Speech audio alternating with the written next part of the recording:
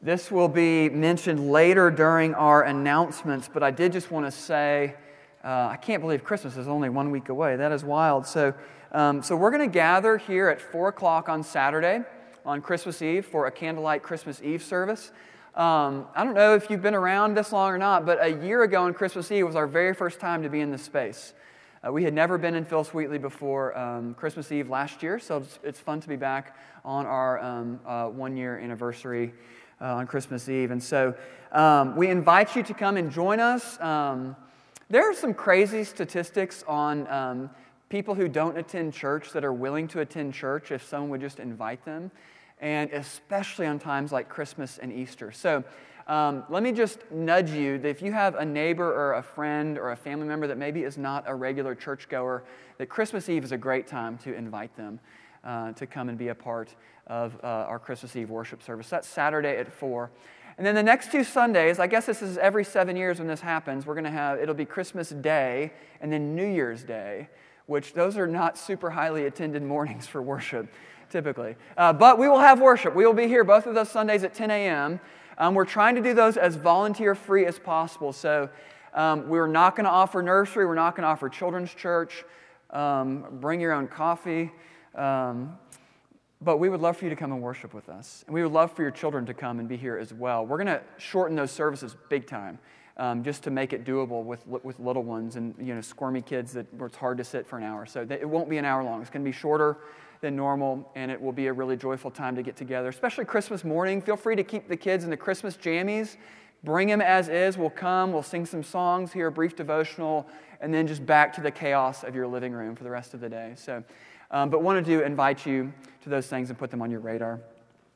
Okay, so we're spending these 4 weeks of Advent, just the weeks leading up to Christmas, looking at 4 different songs of Jesus. The first 2 chapters of Luke's Gospel contain 4 songs about the birth of Christ, and each of them give us a deeper understanding of Jesus and the salvation that He would bring. And we're looking at Simeon's song in Luke chapter 2, verses 22 to 35 this morning.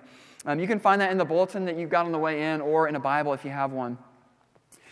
So one of the things that I've grown to appreciate more in really since I've been married is musical theater.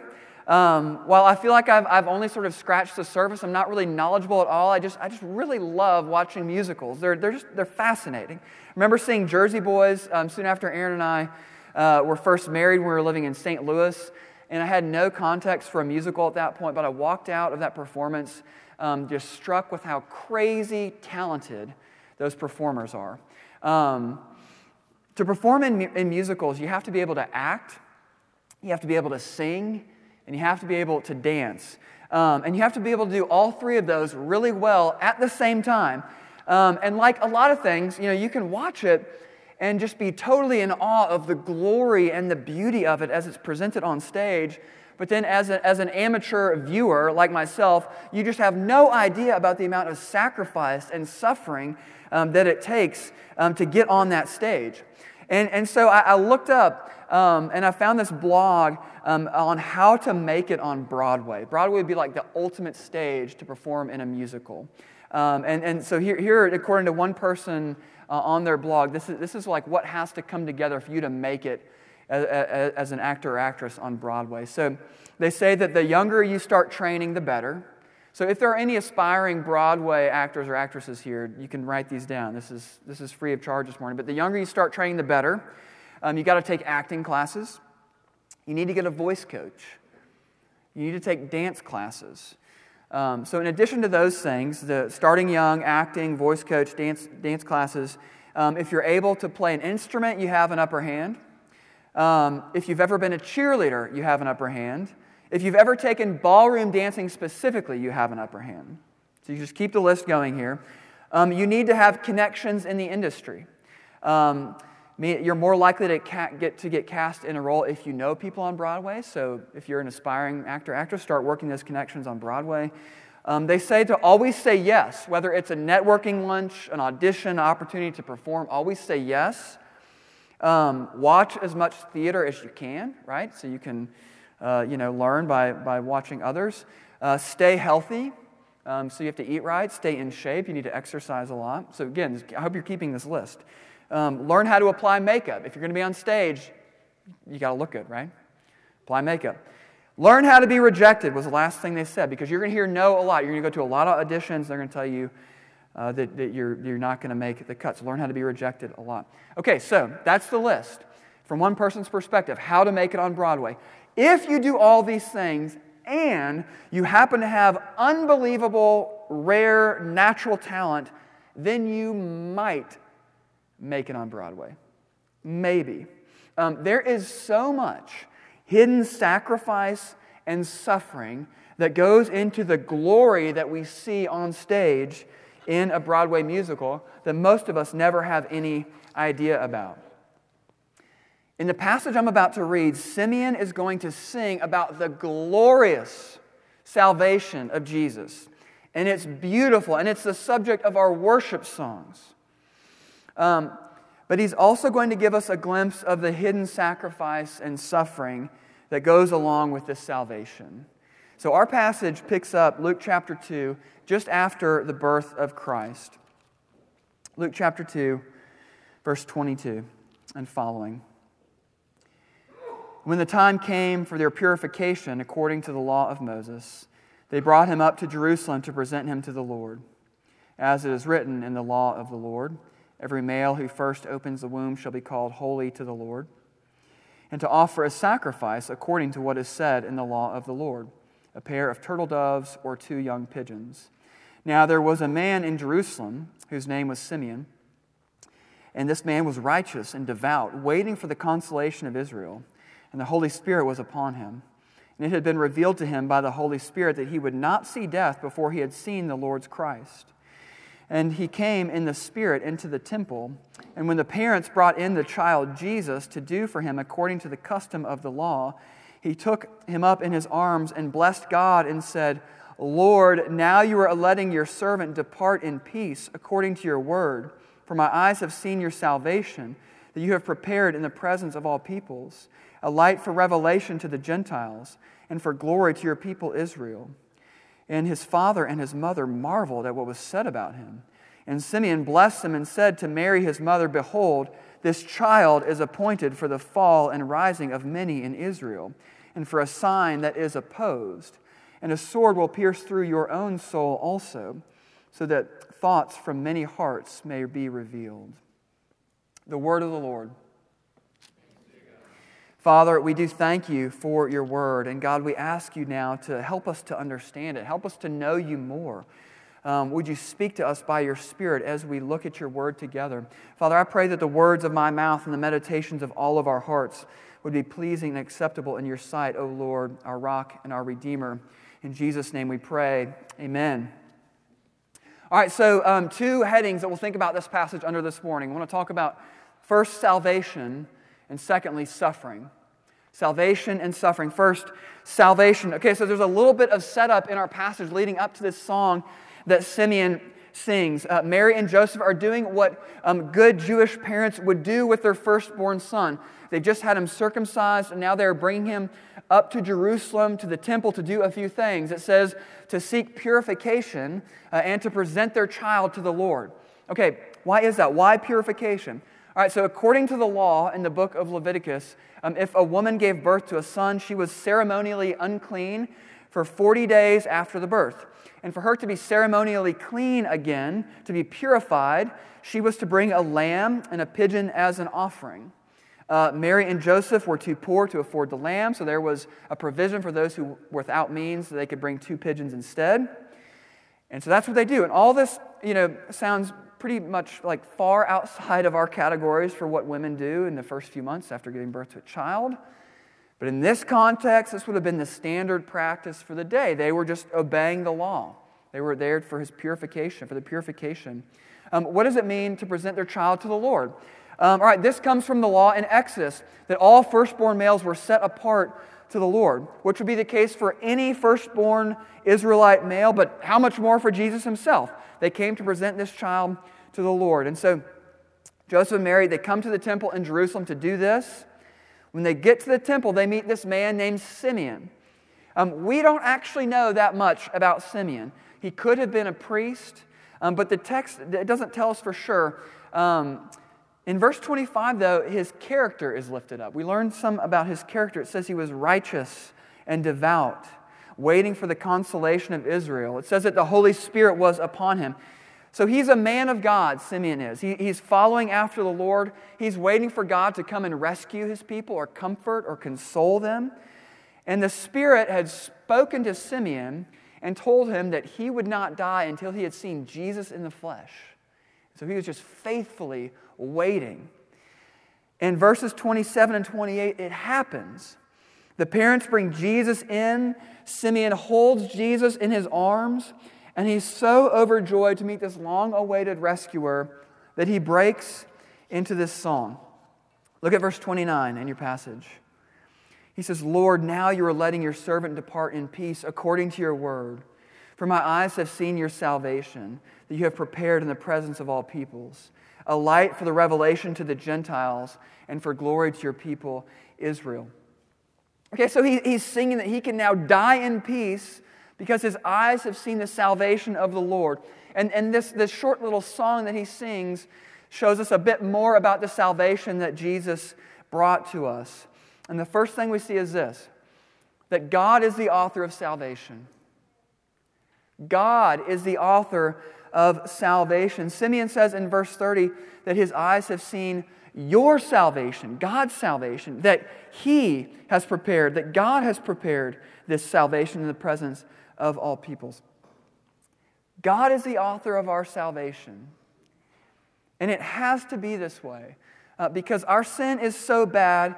Not only could we not write the story of our salvation, if left to ourselves, we would not want this salvation.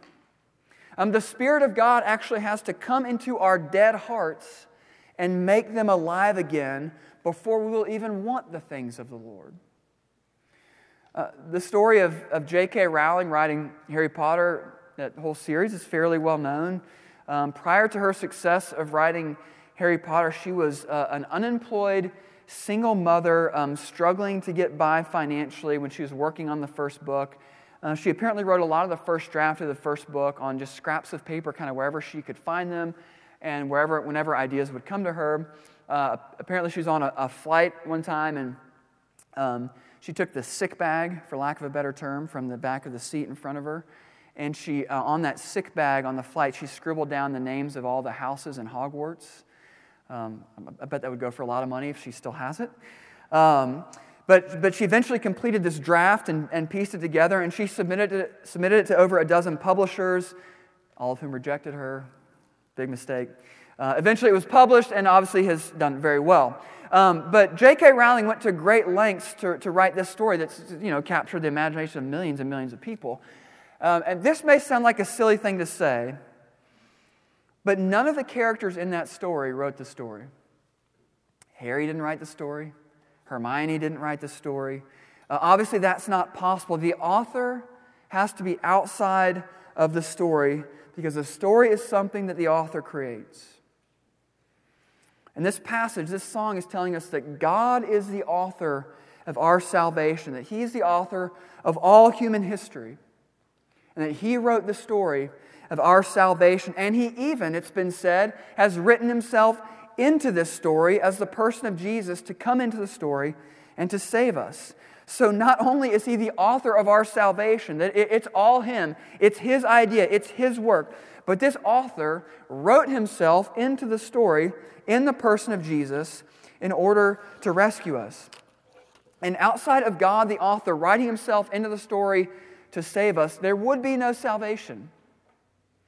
Nothing outside of Jesus' life and death and resurrection can save you. We cannot be good enough to manufacture our own salvation, to make up for all of the bad that we've done.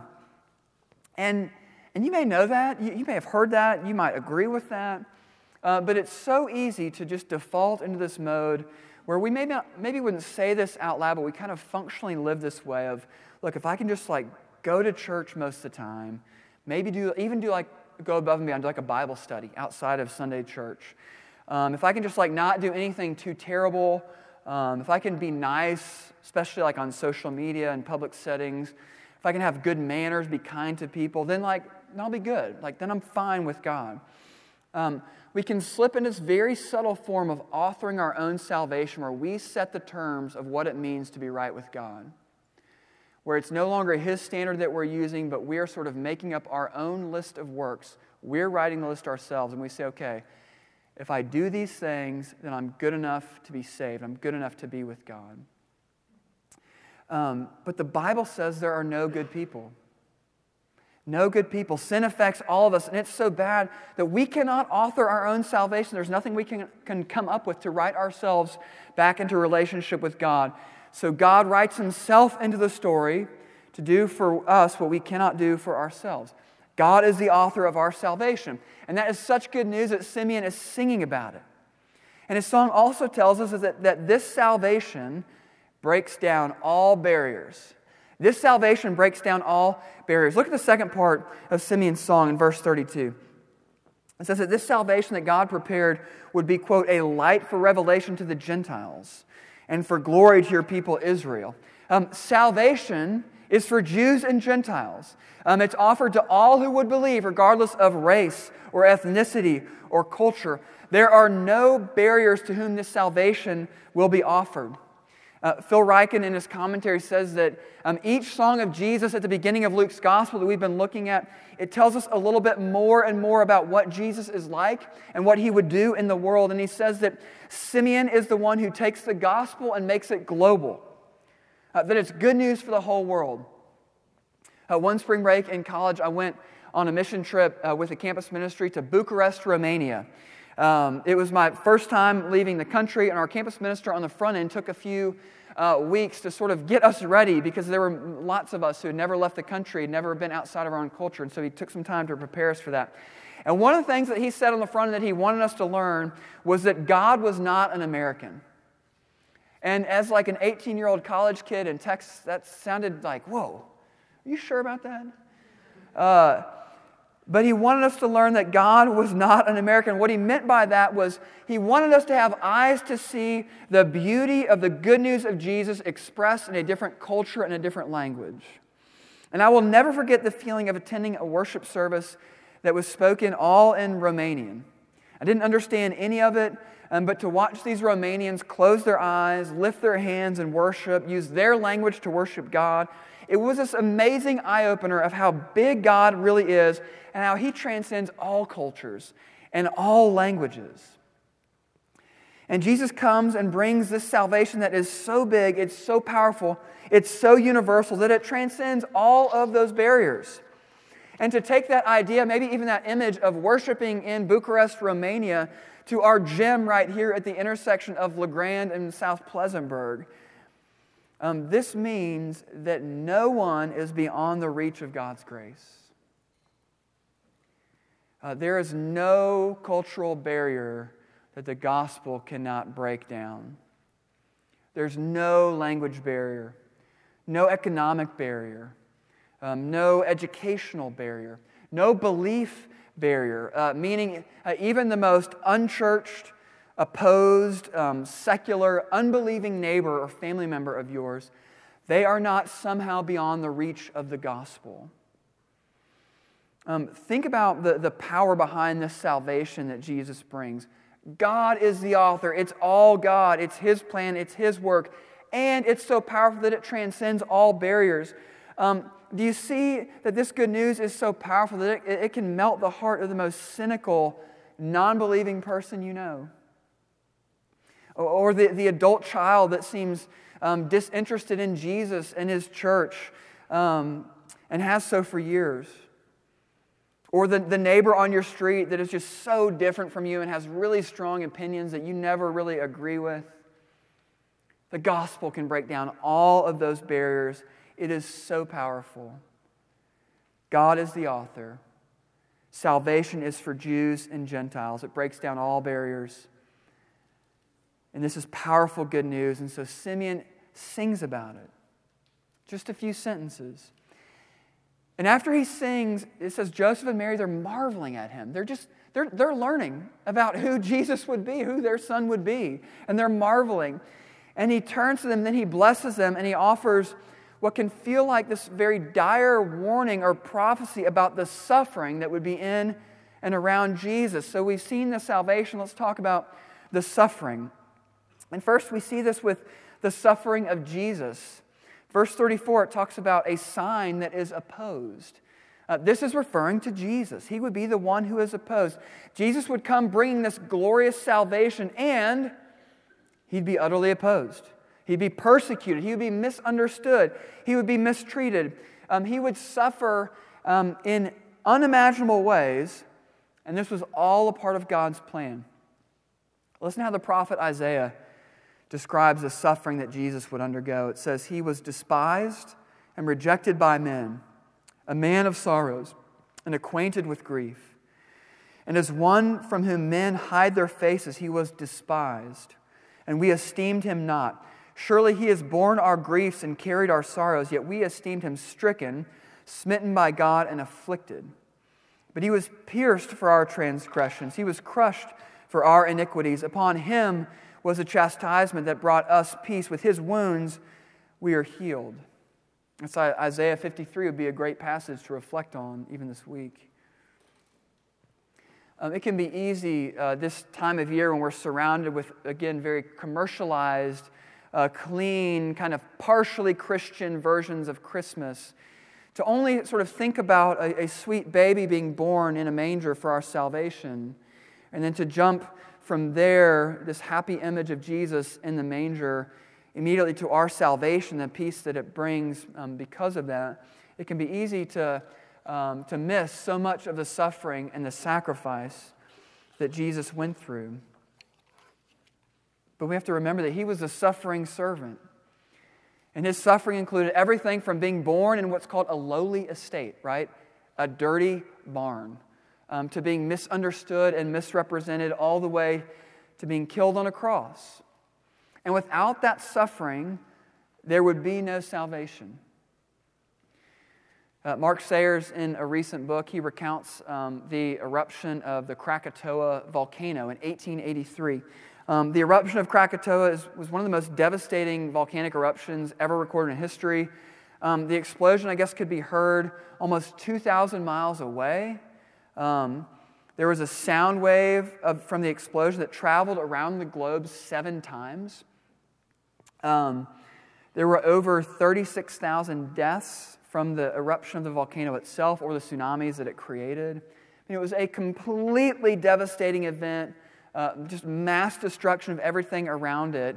But over the years following the eruption, the ground was fully restored and made new, and all this new, beautiful life began forming on the island around it. And so Sayers, in his book, he references this Australian journalist who was sending telegraphs here and reporting on the initial eruption. This is from 1883. It says, quote, "The correspondent feverishly telegraphing his account back to Australia could never have known that Krakatoa would rise again. He could never have imagined that where burnt earth smoldered, a vast canvas of life would reappear. He could know nothing of the seeds lying dormant that would germinate and grow into mighty trees. At that moment, all he could see was destruction." When Jesus experienced his ultimate suffering, when he was on the cross, he was bearing the wrath of God. All the wrath of the Father was poured out on Jesus on the cross, and it was absolutely decimating. Jesus was decimated by the wrath of the Father. He suffered, he endured all of it. It's the worst kind of suffering there has ever been or ever will be. And if we only focused on that, we could be like that reporter and only see destruction and never know about the new life that would come again. But new life comes from Jesus' suffering, because 3 days after his death, he rises again. Jesus had to suffer in order for us to be saved. And this is what Simeon tells Mary and Joseph. And again, they're marveling, they're taking this all in. Who would this child be?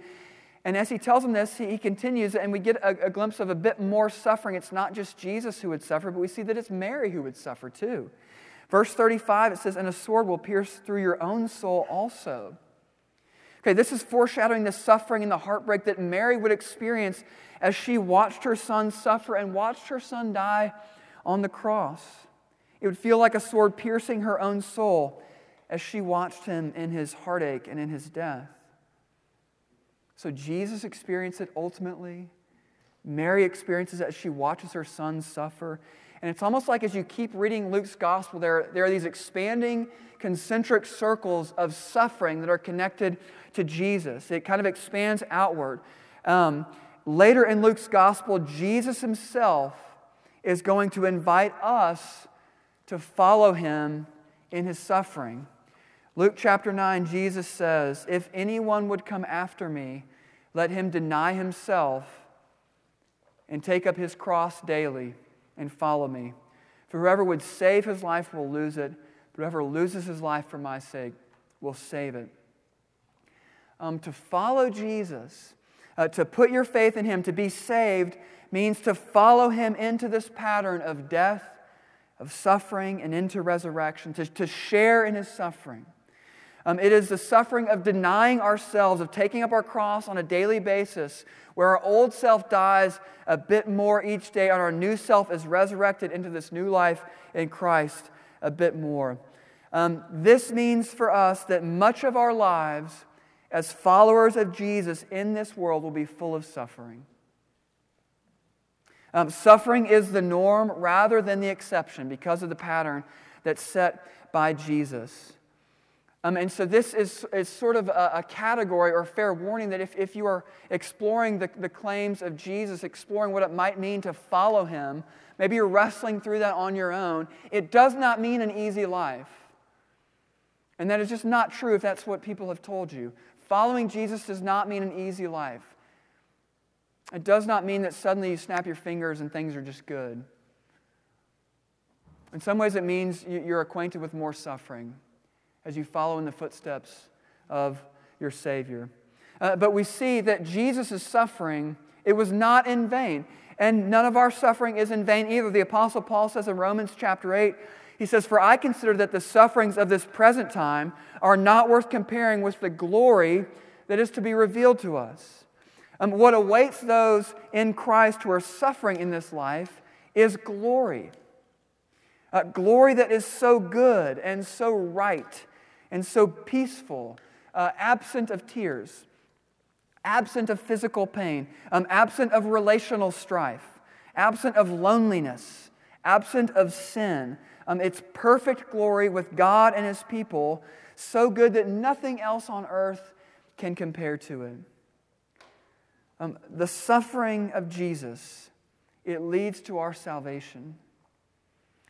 And Simeon tells Joseph and Mary at the end, though, that not all would believe, that not all would be saved. He says that Jesus would be appointed for the fall and rising of many in Israel. In verse 34, and then at the end of verse 35, he says that the thoughts of many hearts may be revealed. The Lord knows our hearts. He sees us with perfect clarity. He sees our belief, our unbelief, those who will rise with Christ in belief, and those who will fall away from him forever in unbelief. So the question for us to grapple with as we approach this Christmas week is, do you believe? Do you believe? Is God stirring in your heart, prompting you to take up your cross and follow Jesus today? Do you find yourself maybe increasingly captivated with the beauty of the suffering servant? Maybe God is stirring in you, giving you that new life. Maybe life right now feels like the aftermath of Krakatoa, right? Where it just feels like all devastation. Everything's decimated. It feels hopeless. It feels like despair. It feels like no hope. Do you see that there are seeds of new life that are planted by Jesus, where there is resurrection and resurrection hope?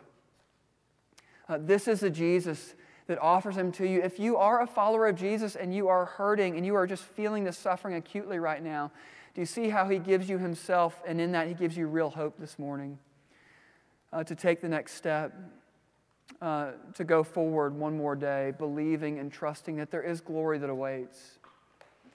And if you find yourself not as a follower of Jesus, do you see that the consequences are dire? There's an offer of new life for you today. Would you fall down before Jesus and believe? Give yourself to him. I would love to talk with you afterwards about what that might look like. What is on offer for you this morning is a suffering servant himself, Jesus, the one who offers new life. Won't you receive him by faith? Let's pray together. Father, we thank you that there is ultimately good news. There is ultimately good news in Jesus, that his life of suffering and rejection and being misunderstood and misrepresented and betrayed and deserted and abandoned, ultimately that leads to the glory of salvation, where our sins are forgiven, past, present, and future, where we are given his perfect righteousness by faith, where we are fully known and fully loved, we're brought into relationship with the Father for all eternity, where we can experience peace rather than anxiety and fear and condemnation, peace with you, peace with one another. Father, as we enter into this Christmas week, would you remind us that our suffering servant came and took on flesh so that we might experience real salvation in him. In Jesus' name we pray. Amen.